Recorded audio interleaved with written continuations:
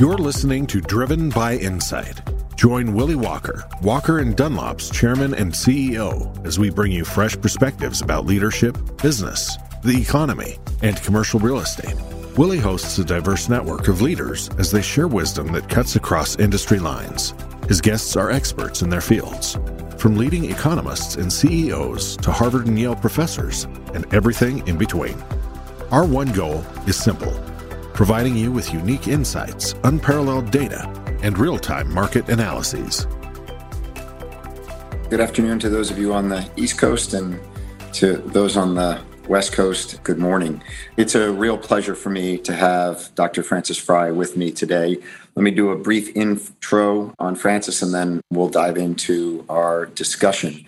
Dr. Frances Frei is a professor of technologies and operations management at Harvard Business School. Her research investigates how leaders create the conditions for organizations and individuals to thrive by designing for excellence in strategy, operations, and culture. She regularly advises senior executives embarking on large-scale change initiatives and organizational transformation, including embracing diversity and inclusion as a lever for significantly improving performance.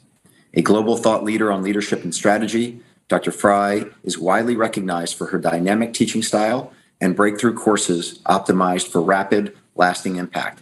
She developed one of the most popular classes at HBS, which explores business models that reliably delight customers.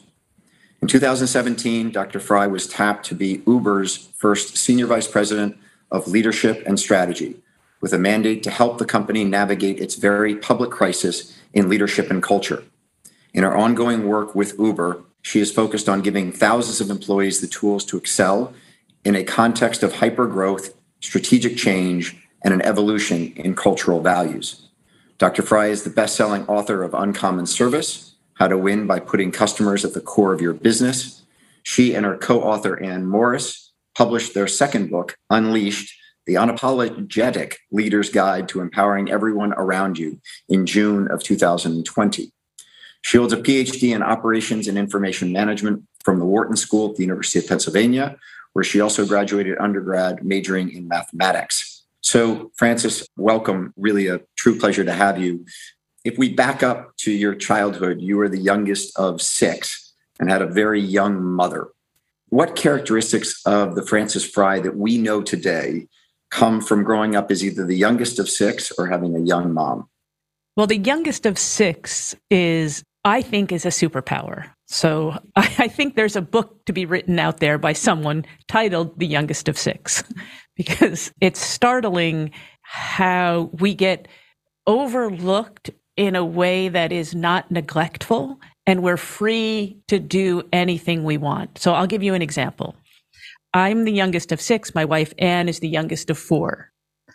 When it comes time around to do the taxes, we both look at each other. Did you do the taxes? Did you do the taxes? Like the youngest of 6 and the youngest of 4. Don't somebody else. It had to have gone through all the other ones to get there. So we grow up in a sort of a protected bubble, which allows us to explore, I think, more than any of the other ones.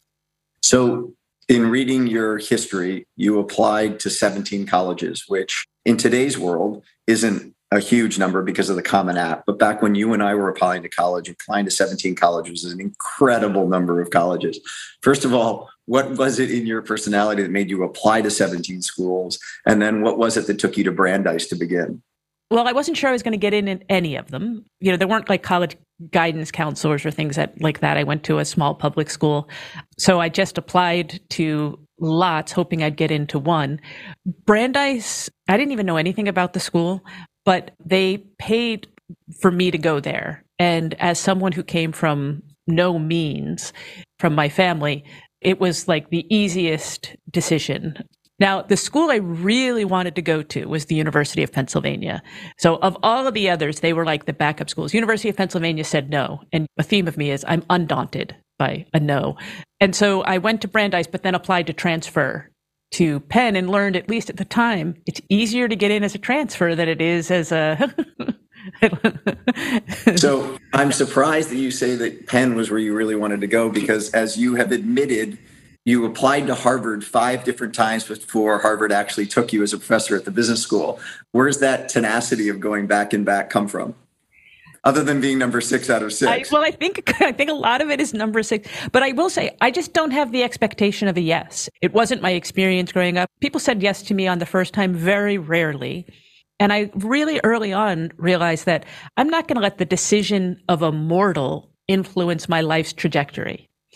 So if I got a yes, it was just a surprise. But usually I got a no, and I just learned to think that this is not now and to come back. And so I just had a boomerang resilience to come back. It's not that I wasn't disappointed when they said no, but it didn't change my ambition in any way. I'm not fragile to a no. Your honesty in having applied to Harvard 5 times before they finally said yes to you does remind me of a quick anecdote that I want to share with you, given that you are at HBS. But I went to St. Lawrence University undergrad and was the only St. Lawrence grad in my class at HBS. And as you well know, at the beginning of your first year, everyone sits around in a class of 90 in your section and you do introductions. And the first person to my right says, "Hi, I'm Ian Hushel, and I went to Harvard undergrad, and I worked at Goldman Sachs, and I did this, and I was on the U.S. national rowing team." And, the resume, pianist. just one after the next. And I'm sitting here, and my level of anxiety about saying that I went to St. Lawrence is only getting greater and greater. And on about the third day of introductions, because we do about 10 a day at lunchtime, this gentleman named Tim Huckabee stands up and he goes, "My name is Tim Huckabee. I think he went to Georgia Tech." He said, "I went to Georgia Tech. I applied to Harvard Business School 3 times before finally getting in on the 4th try." And all of a sudden, everyone in the room understood that there was some actual other human being who actually had flaws and had tried something in their life that they had failed at and that they came back after it. And what was so interesting about it, Francis, was from that introduction on, instead of reading their resumes, everyone actually said something about themselves. They said, "I like cooking. I have a dog. I'm from a small town in Indiana," what have you. And it was such a leadership move by Tim Huckabee just to be honest with everyone. And so when I heard you say that you'd applied to Harvard 5 times before finally getting accepted, I was like, good on her for being open and straightforward about that. I do think when we're authentic, it gives license for other people to be authentic. Very much so. So your research examines how leaders create the context for organizations and individuals to thrive. And one of your classes investigates how organizations build business models that reliably delight customers. Can you summarize for us how companies like eBay and Oracle and Cleveland Clinic, 3 companies you've written case studies on, have built business models that, quote unquote, reliably delight customers? Yeah. So the secret is that they also reliably disappoint customers. So here's the trick. In order to be great, you have to be bad. Not bad for sport, but bad in the service of great. And so every sustainably great organization is optimized to be great and optimized to be bad. I'll give you the simplest example I can of it, which is Steve Jobs, when he was creating the MacBook Air. He wanted to create the lightest weight laptop on the market. He cares about excellence more than anyone I ever met. And even he understood if we're going to have the lightest weight laptop on the market, we're going to be best in class at weight. We have to be worst in class at physical features because they trade off against each other. He would say, we could be best in class at physical features, but then we're going to be worst in class at weight. And then he would make a joke, or we could choose to be average at both, but then we'd have to rename the company Dell. This was like a great laptop brand. But this is for every one of the companies you mentioned, you can clearly see what are we optimized to be great at, what's our lightweight, and what's our physical features. And if you can't articulate it, my guess is you will not have sustainable excellence because somebody's going to come around with initiative to get better at physical features, not understanding the trade-off. And then you're playing whack-a-mole and you become more and more exhausted and more mediocre and more similar to your competitors. So in the example you used, we're talking about a computer that you can touch, feel, bang, pick up, you can really feel it. In the services industry, which most people who are listening today are likely in the services industry, you don't have that product to sit there and say, we're going to trade off the lightweight versus the features. How do you do it in the service industry? Yeah. And it is hard. I like to think about the products are things you can drop on your foot. In services, you can't drop on your foot. So physics doesn't apply or gravity doesn't apply as visibly. But I'll use a healthcare example. So I can open up a healthcare organization and I can make this promise to you. I will only let you see world-class physicians. It's all I'm ever going to let you see because I care about you that much. But you're going to have to wait a while.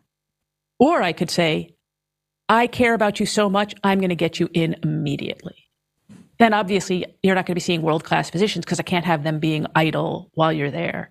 Or I could choose to be average at both. So this trade-off is being made for companies that are excellent. These trade-offs are being made. But what I see in healthcare tragically, because I think it's the noblest of professions, is that people are going the Dell route. They're trying to be best at as many things as possible.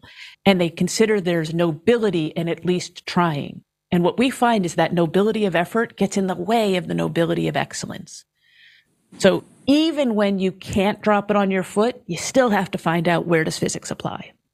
Does that mean treating distinct clients differently? So I understand the service model that you just said, but at the same time, I don't think that you're also saying that you should lower your customer service. I guess I go to someone like Costco. Costco has a very clear business model of the way that they present their goods and the way that you interact with them, but they're trying to present that to all customers, whether you're the richest customer who ever walked into Costco or whether you're someone who is cobbling together enough money to go in and buy what you want to buy. So it's more the operational service delivery than it is the customer. I'm not talking about customer segmentation, although that's got its role, but I'm talking about within it. So Costco is optimized for people who will buy in bulk for a lower price.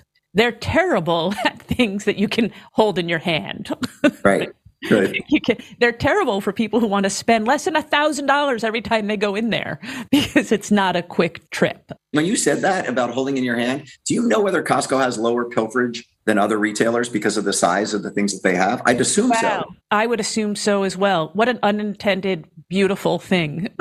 But how could you pilfer? How could you? What are you going to hang?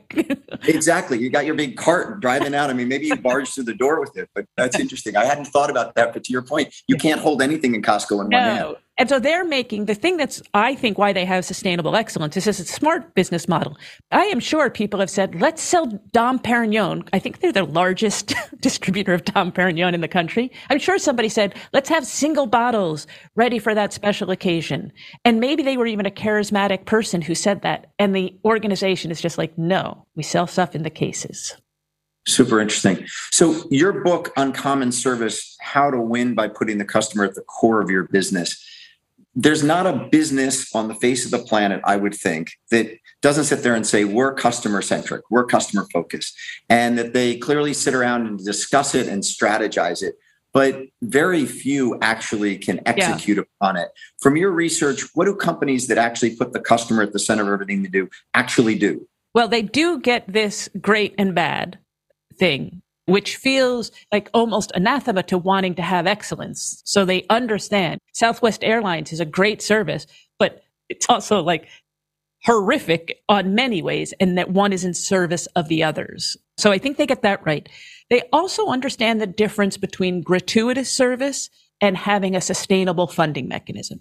So when you're in an organization, everybody has great ideas. Oh, the customers would love this. The customers would love that. And you need the other person saying, how are we going to pay for it?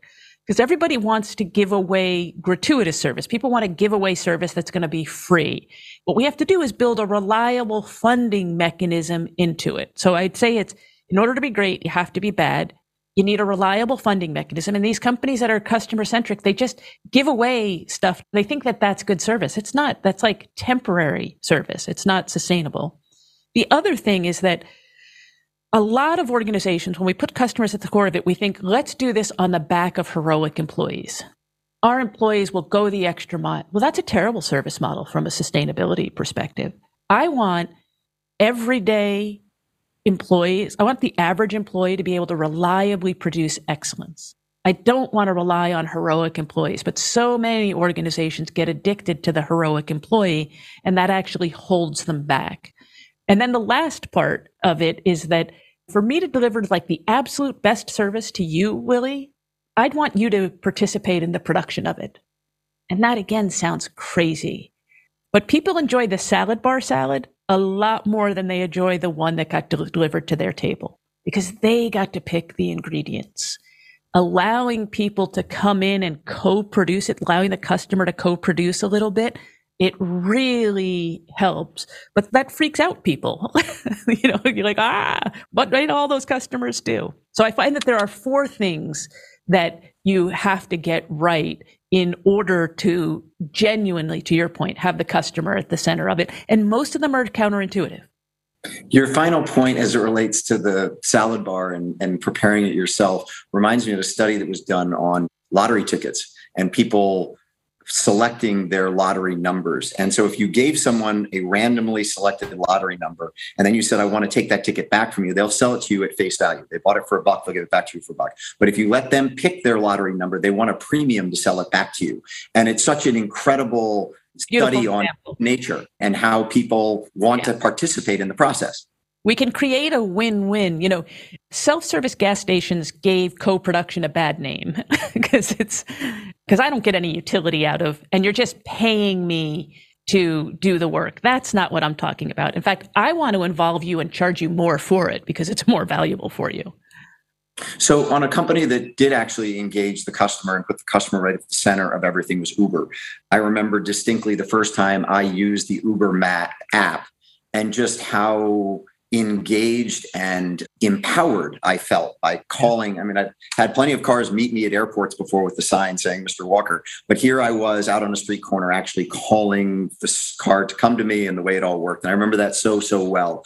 But you decided to leave HBS, and you decided to leave HBS with a very significant, not only track record as being one of the very best professors at the business school, but also a very senior leadership role in defining curriculum and running various programs, et cetera, et cetera. And you not only did that, but you left your family in Boston and traveled out to California for a year, leaving every Monday and coming back on every Friday.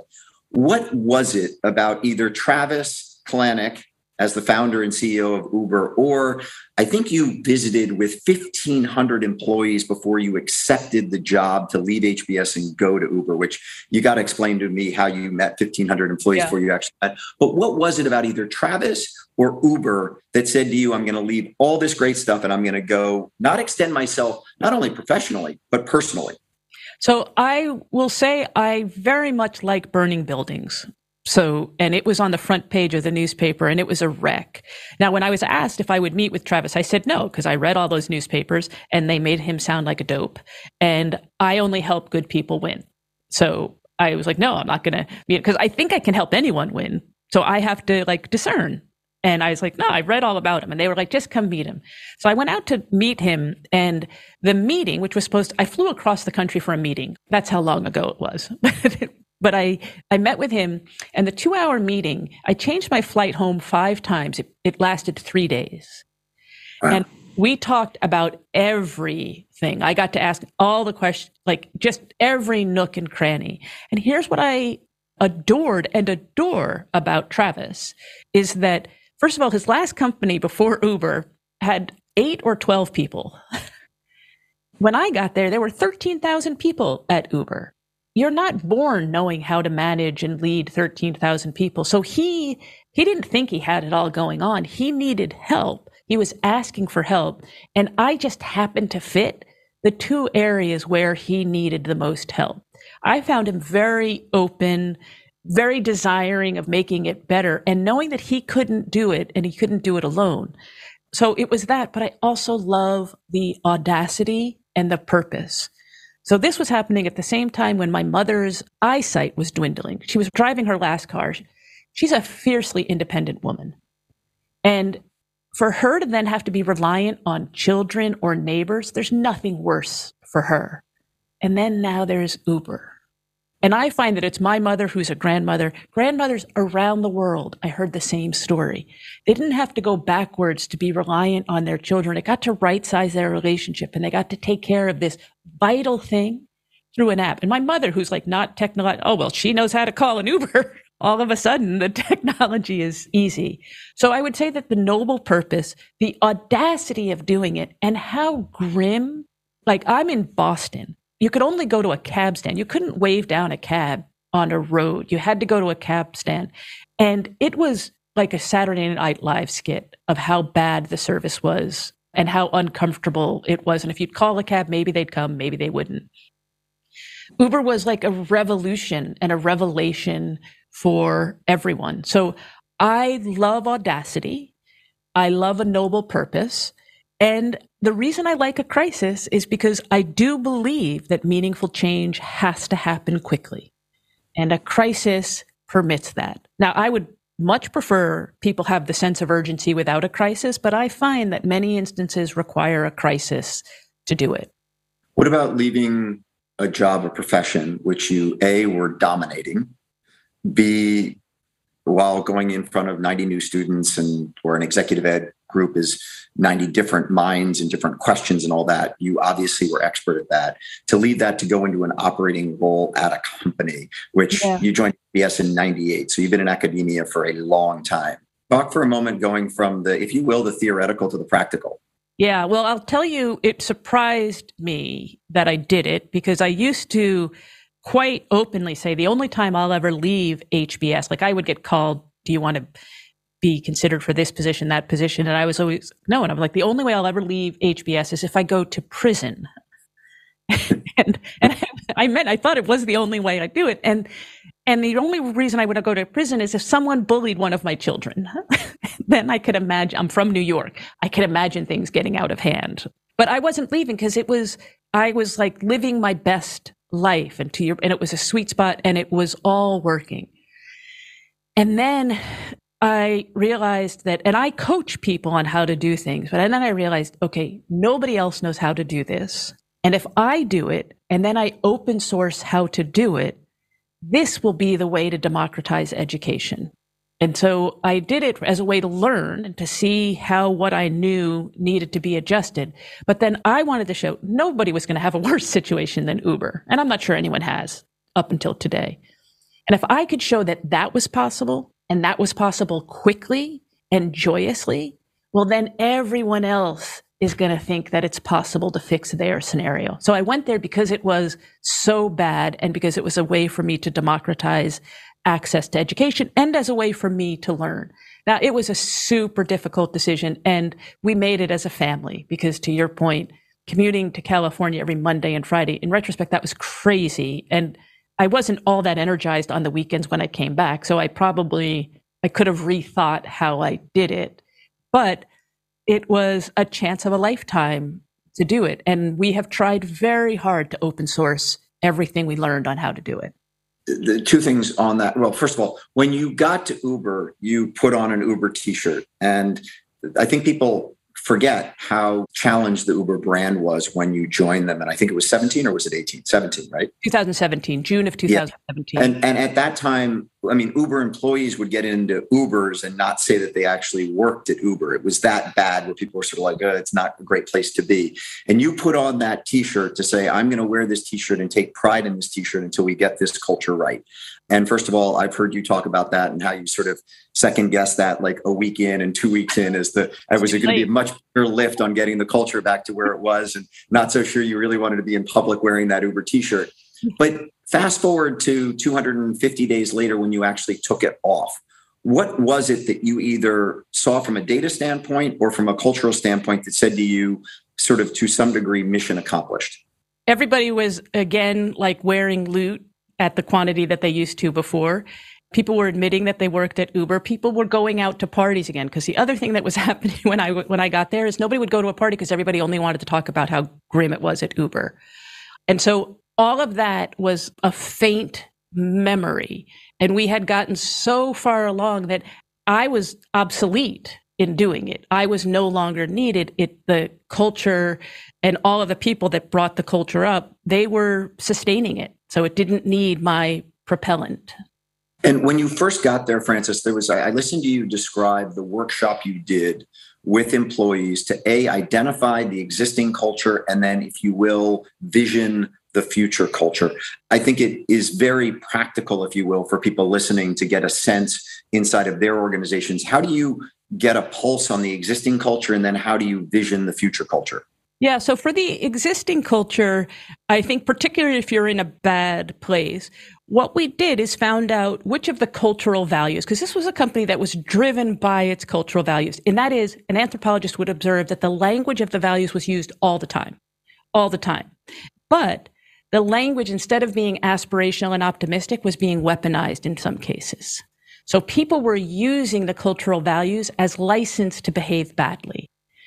And what I learned there is that once a cultural value is weaponized, there's no amount of explaining what you meant that's going to bring it back. You just got to let it go. So the first thing was to figure out and just ask people, what is it about the existing manifestation of the culture is getting in the way of your thriving? And do you observe getting in the way of other people thriving? Two open-ended questions.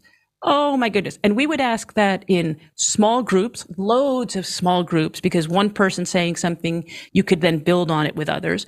We also, if people wanted to submit it via an anonymous survey, they could do it there. Like, we did it in every nook and cranny way we could, so that we really got a sense to the answer to those two questions. What's getting in the way for you?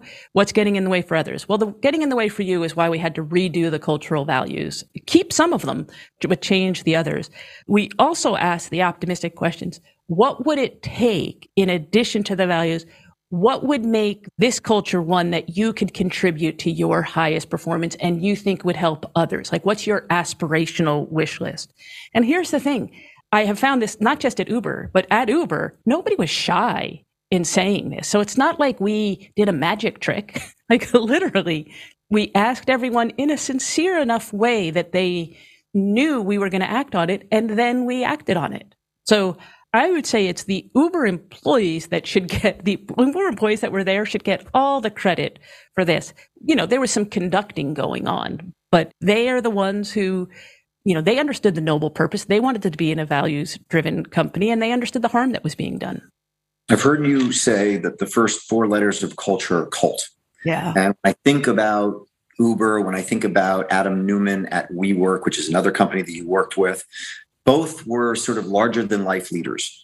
And I guess my question to you is, do you have any examples of those type of larger than life leaders who create this cult that actually can evolve the enterprise from being that type of cult into a sustainable business model? And when I was thinking about this question, Francis, I was thinking about, you know, Steve Jobs, when he created Apple. Steve clearly had a cult behind him, but as we all know, Steve was kicked out and then had to come back on his second act after having gotten some real humble pie to come back and take over Apple and reinvigorate Apple with his incredible leadership and, quite honestly, the cult that he's created at Apple, which has endured even his passing away.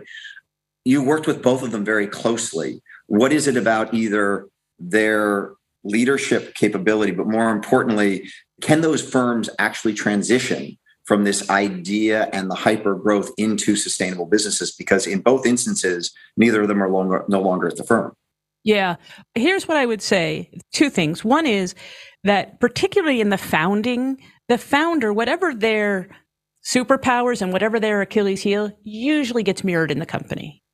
Right. The company's just, so when I talk about trust and that it requires authenticity, logic, and empathy, Travis had a self-diagnosed and observable to everyone, an empathy wobble, right? He like, just empathy got in the way.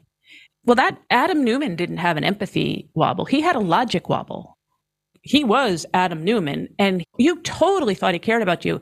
But that S1 that he and his wife ended up writing had no rhyme or reason or logic. So that's a logic wobble. So I would say that they each didn't make it for different reasons. And Travis, I guess, didn't fix the empathy wobble in time. And Adam, I guess, didn't fix the authenticity wobble in time. But every company that I watch from a founder ends up being a reflection of the founder in the strengths and the weaknesses. Those two just happen to be the high profile. But I would say that the founders, like Jeff Bezos at Amazon is a reflection of Jeff Bezos. Oh my gosh, if Amazon had a pulse, it would work out as much as he does. But it doesn't have to be at the founding. Like, if you look now, Microsoft, which had Bill Gates, which was a reflection of him for its blessings and its curses, now with Satya Nadella, it's a reflection of him. And so he's a person where it's like, there seem to be very few Achilles heels. It's actually all quite marvelous. And the company is now a reflection of him. So I think that, whether or not a person should be the one who stays, serial entrepreneurs don't want to stay at a company. Like, I don't have the same romanticism about one person staying with a company for life. I think you should stay for as long as it's appropriate for you to stay. And then you should have the humility to give the baton to someone else. So you talked about logic wobbles and empathy wobbles. When you were at Uber, one of the things you were wildly transparent on was that there was a lack of trust. And during all that work, you created the trust triangle. Can you describe to our listeners what the trust triangle is and those various component parts to it? Yeah. And so the reason we call it the trust triangle is because there's 3 component parts to trust. So you are more likely to trust me, for example, if you get a sense of my authenticity, logic, and empathy. And I'll tell you what I mean by those words. If you sense that I'm speaking in a way that it's true, I'm honest, it's representative of my beliefs, then that's necessary for trust. If you think I'm dishonest, if you think I'm saying one thing to you and another thing to someone else, that is, I'm being inauthentic, nothing else matters. You're not going to trust me. Authenticity is necessary but not sufficient. It has to be the real me that you sense. You have to also believe that I have a good, rigorous plan. And I have to be transparent enough about the plan so that you can see the rigor in it. And I think that the business model in WeWork, for example, with Adam, parts of it didn't make sense. And so there wasn't as much transparency on that. Well, a lack of transparency just gets people to not trust you. But if it's the real me with a rigorous plan, and I am inclusive of you, then you're going to trust me. You believe I'm considering you in all of that magical calculus. So every time we're trusted, all 3 of these things are present. So we all have the capacity to do it. And anytime any one of the people listening, just look back at any time you have not earned the amount of trust you wanted. Take that real situation and ask yourself, did your skeptic doubt your authenticity, your logic, or your empathy? And I would stake anything on the fact that it's one of those 3. And the reason I can say that is we've done it with hundreds of thousands of people. So we started it at Uber. We've done it with so many people now and so many organizations that I feel super confident that it's going to be one of those 3. And the reason you need to know is the prescriptions of an authenticity wobble are very different than a logic wobble than an empathy wobble.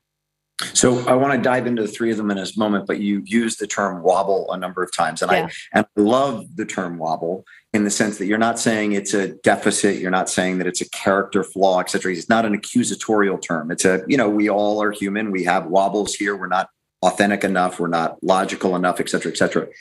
But my question to you is that when I think about it in the concept of Uber and WeWork, what there really kind of seems to have been is more of a breach on one of these and less of a wobble. That's and nice. I'm just curious about, you state when you were working with WeWork, they were about to go public. You mentioned the S1 that they'd filed. And I think the talk valuation on WeWork at that time was $40 billion. I looked up the market cap of WeWork today and it's about 1.1 billion. And so I guess my question would be, how can investors, employees, partners identify when that wobble turns into a breach or is going to turn into a breach? Yeah. So I would say that at Uber, the reason you could realize it was a breach is that riders felt great about the consumption of the service at Uber. Riders were disappointed about how they thought Uber was treating drivers, but it wasn't the service model that they were sad about. And they thought that Uber didn't have good empathy of the drivers. Regulators thought that Uber didn't have good empathy of them. Investors thought that they didn't. So empathy was the common problem. And I think that goes from a wobble to a breach when it's everywhere. Now, the good news about that, it's one solve. If we can learn how to overcome an empathy wobble, click, click, click, click, click, we solve it for all of it. So I think that's how we knew it was a breach there. It was so omnipresent. I think it's a different case at WeWork. So at WeWork, look, one way you make sure it's not a breach is you bring in trusted outside, best in class outside people to help. So nobody should have believed Adam in what the valuation of the company was because he has a logic wobble. But here's the place where that really fell down. They brought in the best, most prestigious investment banks. I mean, the best. And they brought in more than one. They brought in the best, most prestigious law firms. And they brought in more than one. And they gave it the evaluation. Now how do you solve that? I mean, get better partners, but how do you get better partners when everyone would have said these are great partners? So I actually think that's quite a complicated situation, and I'm not sure how to solve that, because paying for that advice is supposed to protect you from one person having crazy thoughts, but instead they amplified it. So that's what I think was going on there. So the breach, I believe, came when the trusted partners abdicated their responsibility. I'm sure the investment banks that worked on that are appreciative of you not mentioning them by name, even though I know exactly who they are, and continue to work with them, by the way. So on the various components of the trust triangle, one of the ones that you say is without a doubt the one that people fall down on or have more wobbles is on empathy.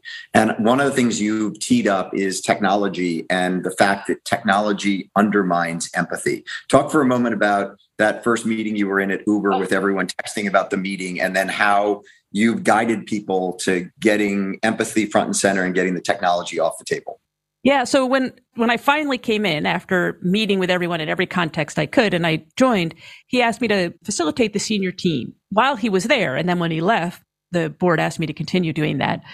So even while he was there. And then he said, do I need to stay? I was like, no, like I got it. We'll do this here. So we're having the meeting. And I was first surprised at how much multitasking was going on, because it's like super disrespectful to other people around the table. And I just was surprised. I hadn't seen it in other parts of Uber, by the way, but in this room, it was palpable. And then I found out what they were texting, and they were texting one another about the meeting we were sitting in. If I can use Amy Edmondson's, there was no psychological safety. If you say something, somebody's going to be sending a zinger back and forth. And so it blew my mind. And I just said, this blows my mind. And we collectively are not going to be able to achieve what we collectively want to achieve if we're undermining one another minute to minute and moment to moment. So we took a page out of HBS in the classrooms, right? Imagine if people could have technology in the classrooms, it would be a terrible thing. So we just had technology off and away. So everybody would put their technology over on a table. We put charging station there so that you could do it. And you'd be at the table. And then if you needed to go use your technology, you just went and used it over there. And here's what changed. Everything started going faster, because you didn't have to revisit when one person was paying attention or you didn't. And there was a lot of relitigating things after the meeting, because it wasn't really, but we did all the stuff in the meetings. So we did a whole bunch of things, but the organization had never achieved so much in so little time, because they had all of these incredibly smart people who were now no longer participating in this bad behavior. So it was, for the most part, good people behaving badly, and we just had to change the conditions. There were a few people, we ended up having to separate from 20 people in June of 2017, and that was necessary to turn around the culture, but it was only 20 out of 13,000. Like, that to me was a total wake-up call, that when people say, read Uber, everything has to change. Well, everything but the employees. The employees were awesome.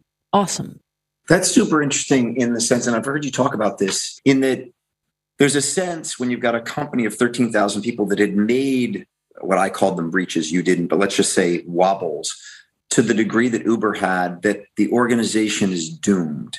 And I think it's so interesting that it was really that there were 20 people who were, if you will, reinforcing the culture that was there. And at the moment you made those changes, which were relatively very small, it then opened the avenue. And that I think a lot of people get caught up in that, this company is done, the culture inside of it, or a team for that matter. And I want to talk about coaching in a moment, but that a team just, XYZ sports program has been at the bottom of the league forever and ever. And there's no way to kind of change it because everyone is living this defeatist culture. And what you have seen very clearly and also coached to is find those people who are holding it back and who are making the old way stay in place. You move them out and you can really make a change.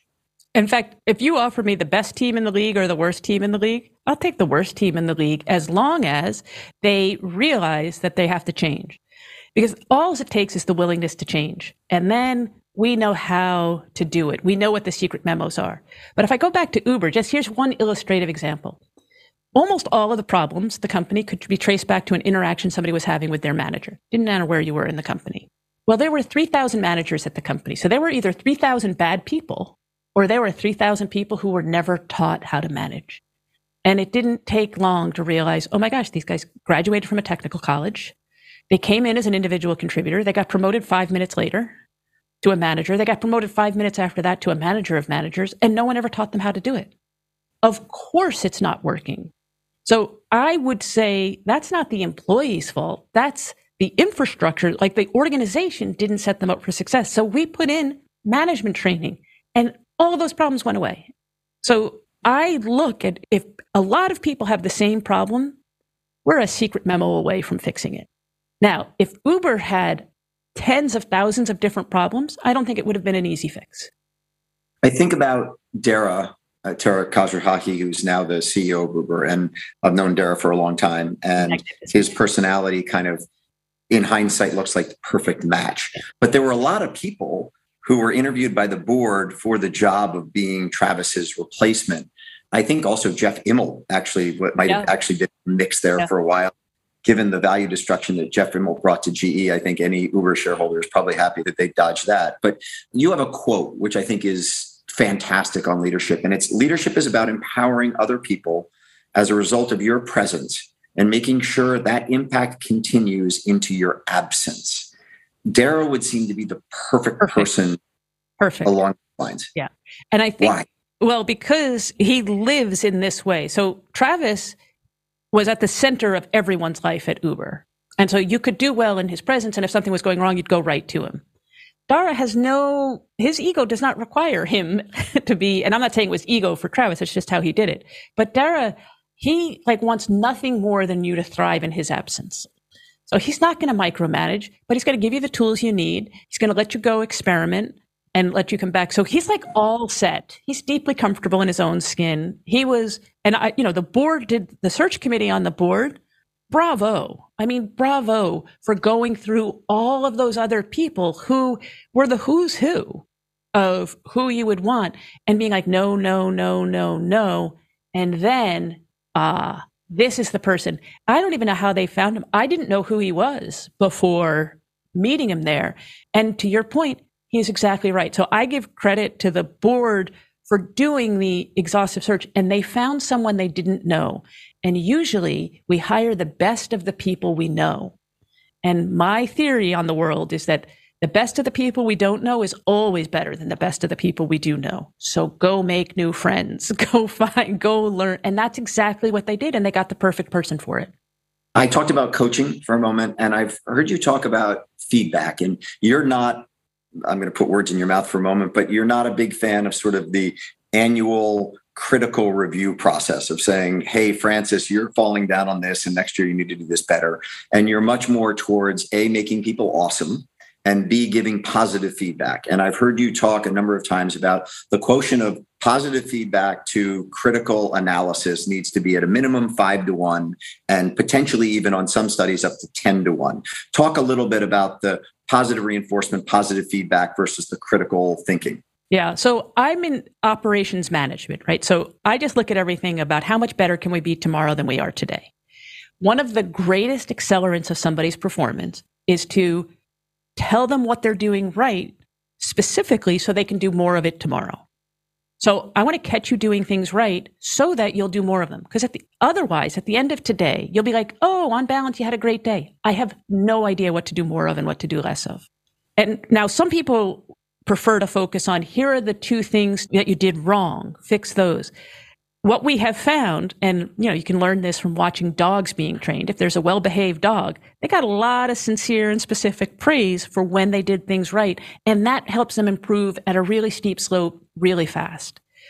So now it's not that you don't need some constructive advice, but so much less than people are naturally giving. Like, we somehow think that positive reinforcement is weak, or I don't know what, or infantilizing. When I want to do it, I am ruthlessly competitive. I will gnaw off a limb to win. The best thing I have to help my team win over your team is to catch them doing things right, specifically so they can do more of it. And to do it in public so that everybody else can learn what doing something right is, and they'll do more of it. It's breathtaking, the improvement. So I got there from the improvement part of it. And when people give an annual constructive review, my heart just crumbles. You have denied the improvement opportunity to another human being.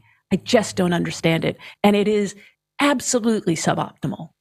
That makes me think about the, if you will, exceptions to the rule. Because the research, I've heard you state, research after research, it all says this is there. You need to do 5-1, if not 10-1. And then someone comes up with, yeah, but I've watched a coach who screams at their players all the time. And you've said, yeah, but watch them when the camera's not on them. They're patting them on the rear end. They're giving them a high five. They're doing a lot of positive reinforcement for that one. Hey, Charlie, or hey, Susie, you missed the jump shot at the buzzer, and I'm disappointed at you for not doing that. But the one in the business context that I'm just curious whether you have any thoughts on is Ray Dalio and Bridgewater. Yeah. Because he not only has written plenty about this, but they're sort of combative, take everyone apart in the conference room. And if you say something that's stupid, everyone lets you know it. How has Bridgewater been successful? Because it seems like their ratio is the inverse of what you're talking about. They praise each other once and they criticize each other 5 times. Yeah. So here's what I would say. First of all, do you know any other organizations that are designed like that successfully? No. Do you think that organization is going to last beyond him in that same style? No. So we could talk about it, but why? That's great. Yeah. I would say that Ray Dalio is probably an enormously charismatic man. Yeah. So in your book, Unleashed, you talk about leadership and how everyone can lead to make the collective better and stronger. And the leader's job is really to help others do better. And so as we've talked about this frame of great leaders who got companies going, Travis had 13,000 employees working for him. But at the same time, everything led back to Travis. As you think about sustainable leadership, sustainable breakthrough businesses, it's very clear that the leadership model you're focused on is leaders who actually aren't at the center of everything, but are leaders who have sort of, if you will, disseminated decision-making. For those people like myself who try and play as active a role in leading Walker and Dunlop as I possibly can, what's the coaching that you would give to someone as it relates to how involved you need to be versus the empowerment of those around you? I would start with quality of life. If you're going to be completely involved all day, every day, 24/7, nights, weekends, so that you're always on, and the company isn't too dramatically big, and you're willing to sacrifice your life on the altar of that, go ahead. But to me, in the scheme of things, that's a hobby business. You haven't prepared it to hand it off to anyone. You haven't prepared the people for your absence. And I'm not saying you, Willie. I have no idea.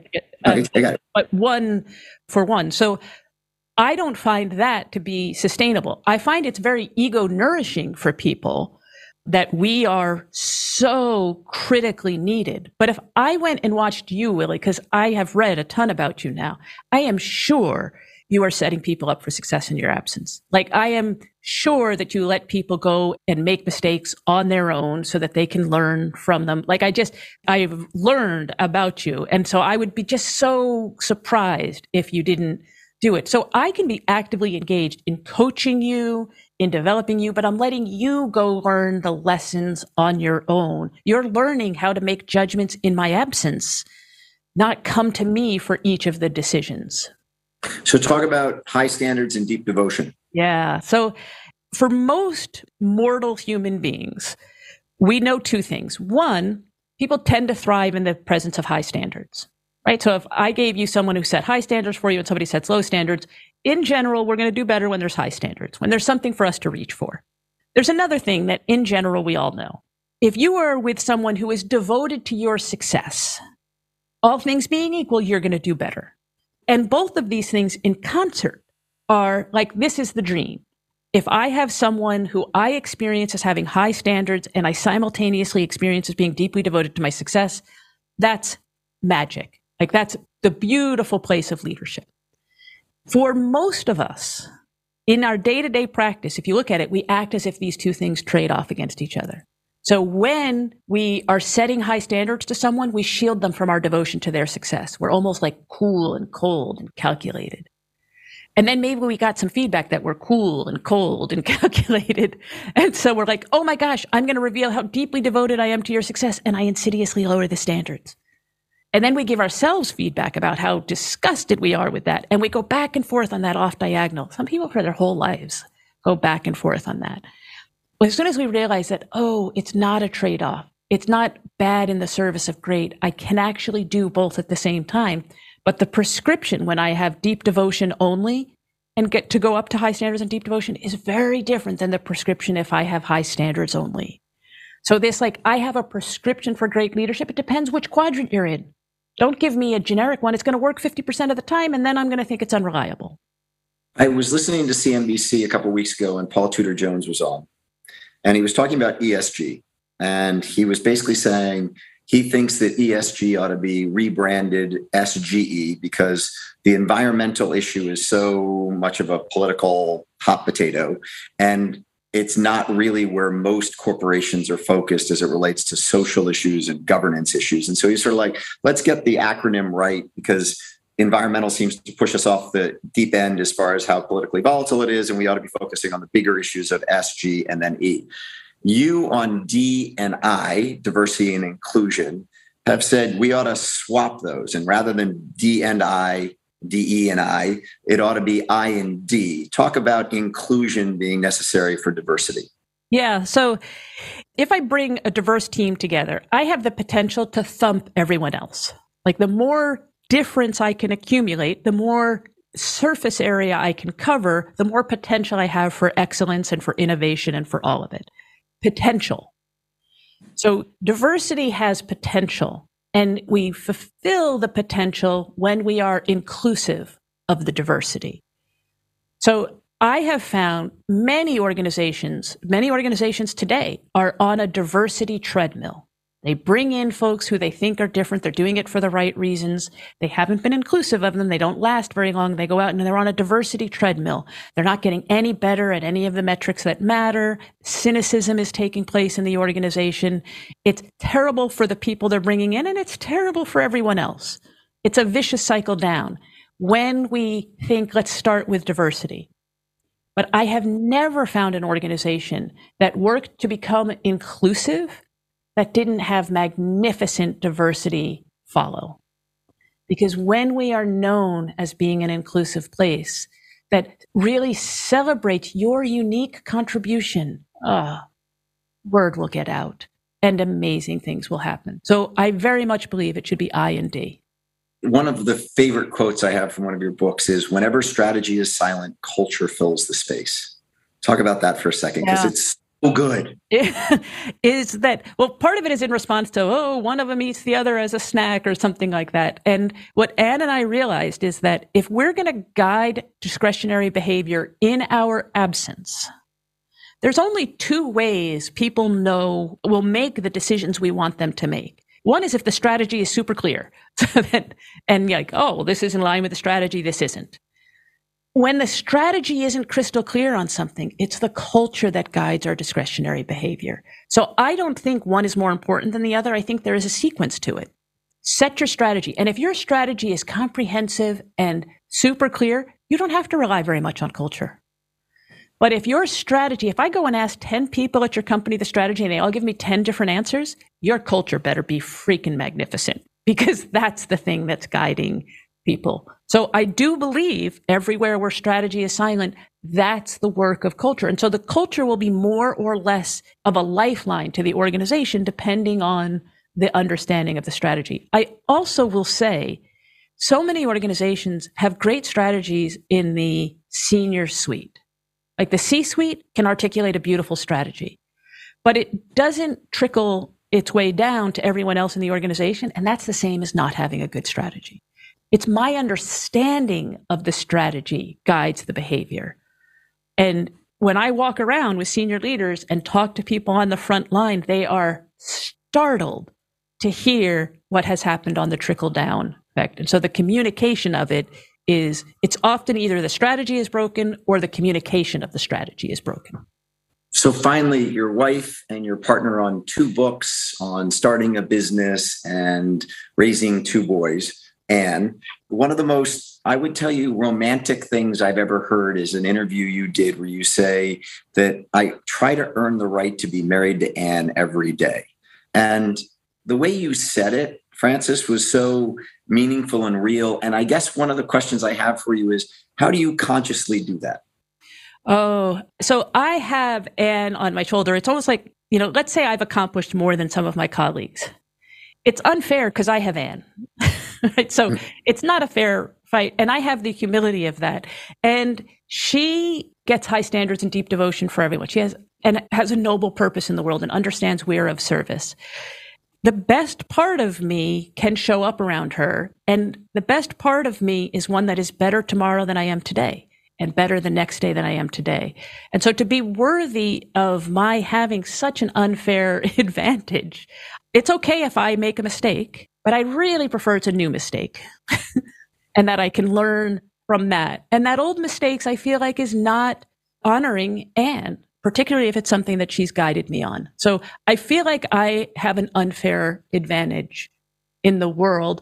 I want to say, had the courage to ask her to marry me. And I had the intelligence to go out and ask for permission from her family first. And they said no, but I stayed there until they said, oh, okay. It's not like these things last forever. And that was all the yes I need. All the yes I need. That brings us full circle to being number 6 and to being turned down by Harvard 5 times before you finally got the offer, which I love. And it's a great way to wrap this up. Frances, we are all much better for all of your great work, all of your great teaching. I'm deeply appreciative of you spending an hour talking about all this with me. I look forward to seeing you next time I'm back at HBS. And thanks so much for taking the time. I really appreciate the invitation and the conversation. Have a great day, everyone. Thanks for joining us. We'll see you again next week. Thanks, Frances.